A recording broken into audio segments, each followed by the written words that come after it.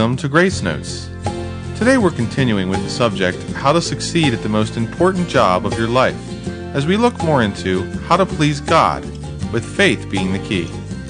On our last program, we examined the faith of the Israelites when they crossed the Red Sea and likened it to the decision we have to make to either step out for Christ or live for the world. Having looked at an example of demonstrated faith, we'll now move on to review several situations where this wasn't the case. We pray that from these studies, you'll be better able to see how well you are faring out in the faith area. Having experienced yet another miracle, you'd think the Israelites would now have enough faith to trust God in everything. He'd kept them from suffering the effects of the plagues, guided them safely out of Egypt with riches to boot, and met their every need, which was great, to say the least. According to Pastor Steve Wagner, there were anywhere from 3 to 3.5 million Jews that crossed that night. It's been calculated that for that many people to cross in one night, they would have had to cross 5,000 abreast, which would have required God to open a path in the Red Sea 3 miles wide. For 40 years, God sustained them in the wilderness. That number would have required a camping area of 750 square miles, 2/3 the size of Rhode Island. It would have required 1,500 tons of food per day to keep them from starving. It would have taken 2 freight trains, each 1 mile long, to haul in the daily food supply. At today's prices, it would cost around $4 million each day to feed them. It would have required 11 million gallons of water for the bare necessities, drinking, washing, each day.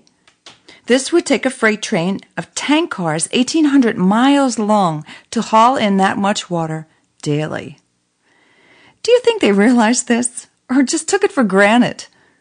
Are there miracles in our lives we aren't seeing either?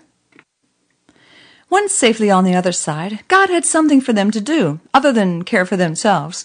He wanted them to rid the land He was going to give them of the pagan inhabitants. It may have seemed like they were doing God a favor, but it was really for their benefit. God promised He'd lead them to victory in their battles, but they didn't believe Him.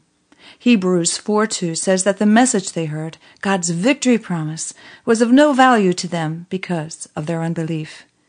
Even though He assured them they would overcome any obstacle with His help, they chose not to trust Him. It was a test. They failed it this time. God called that sin. And because of this, they forsook their opportunity to enter the promised land. What a loss! They went through all they went through for nothing because of their lack of faith. Well, what about us? God promises to give believers in Jesus Christ victory through faith in Him. 1 John 5:4-5 says, "Everyone born of God overcomes the world." This is the victory that has overcome the world, even our faith. And Mark 9:23 confirms, everything is possible for him who believes. That's everything, not just an occasional happenstance. Are you an overcomer through faith in Christ? You can be if you trust Him and prove it by walking in obedience to His commands.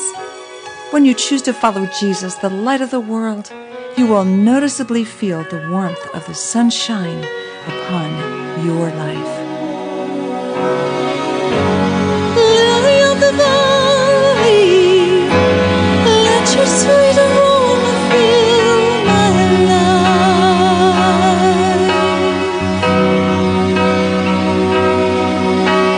Rose of Sharon, show me how to grow in beauty in God's sight.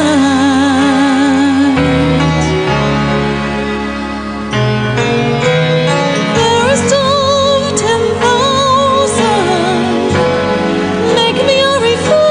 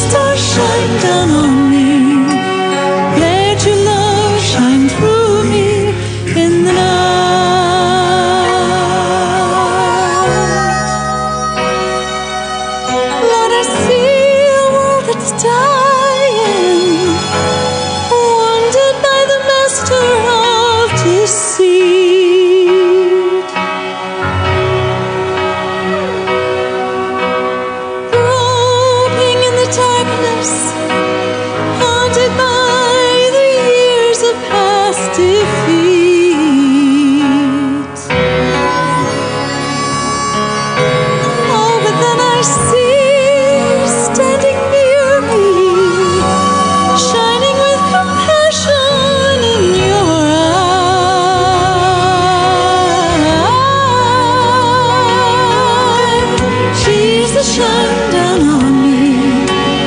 Let your love shine through me in the night.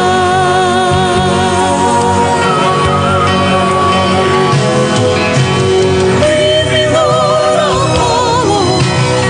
Anywhere you open up the door.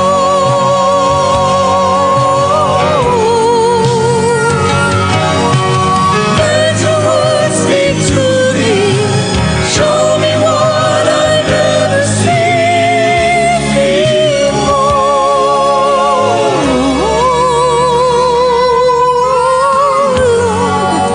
I want to be your witness, and you can take what's wrong and make it right.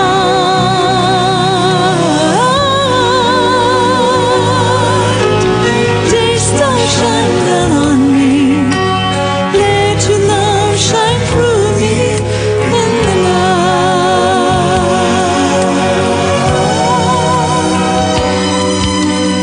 Day star, shine down on me. Let your love shine through me in the night.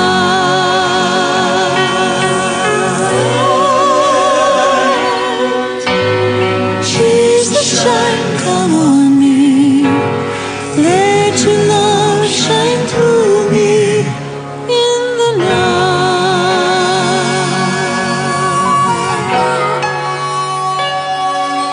In the night.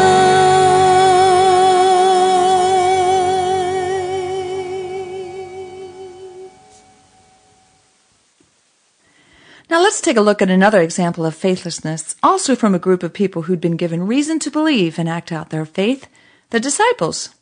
Jesus had been teaching, preaching, and healing every disease and sickness among the people right before their eyes. He then took them aside for some deeper teaching on how to pray and what brings blessings, recorded in Matthew 5 and 6. Then he chided them because they were worrying about what they would eat, drink, and wear. He said they should seek his kingdom and his righteousness instead, because the Father already knew what they needed and would provide it. Where are we with that? Hasn't God always supplied our needs? Do we worry? Worry is a lack of faith. In fact, it's sin. Oh, I love what it says about worry in Luke 12. Verses 25 and 26 read, "Who of you by worrying can add a single hour to his life? Since you cannot do this very little thing, why do you worry about the rest?" Verse 23 says, "Life is more than food, and the body more than clothes. Consider the ravens. They do not sow or reap. They have no storeroom or barn, yet God feeds them. And how much more valuable you are than birds."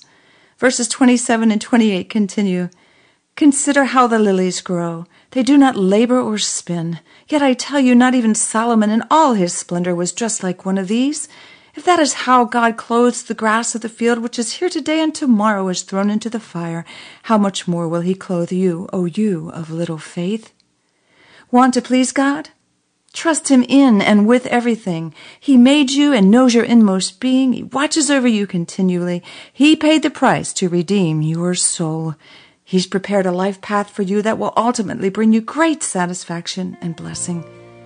If you can, why not watch a bird in flight or gaze at the beauty of a flower as you listen to this song? Consider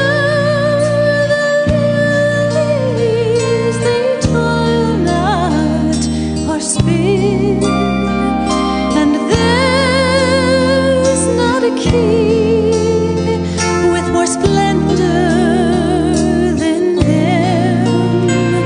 Consider the sparrows, they plant not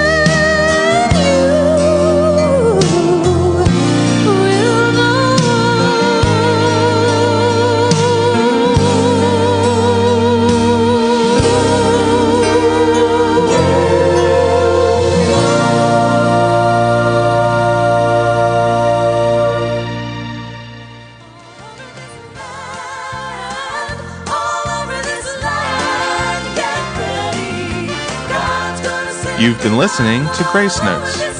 If you've been blessed by this ministry, please write and tell us at Sandbeck Ministries, P.O. Box 581, Falston, Maryland 21047, or email us through a link at our website at www.gracenotesradio.com. Join us on our next program, where we'll continue with the topic, How to Please Your Boss. Faith is the Key. Until then, let your grace notes be a song of praise.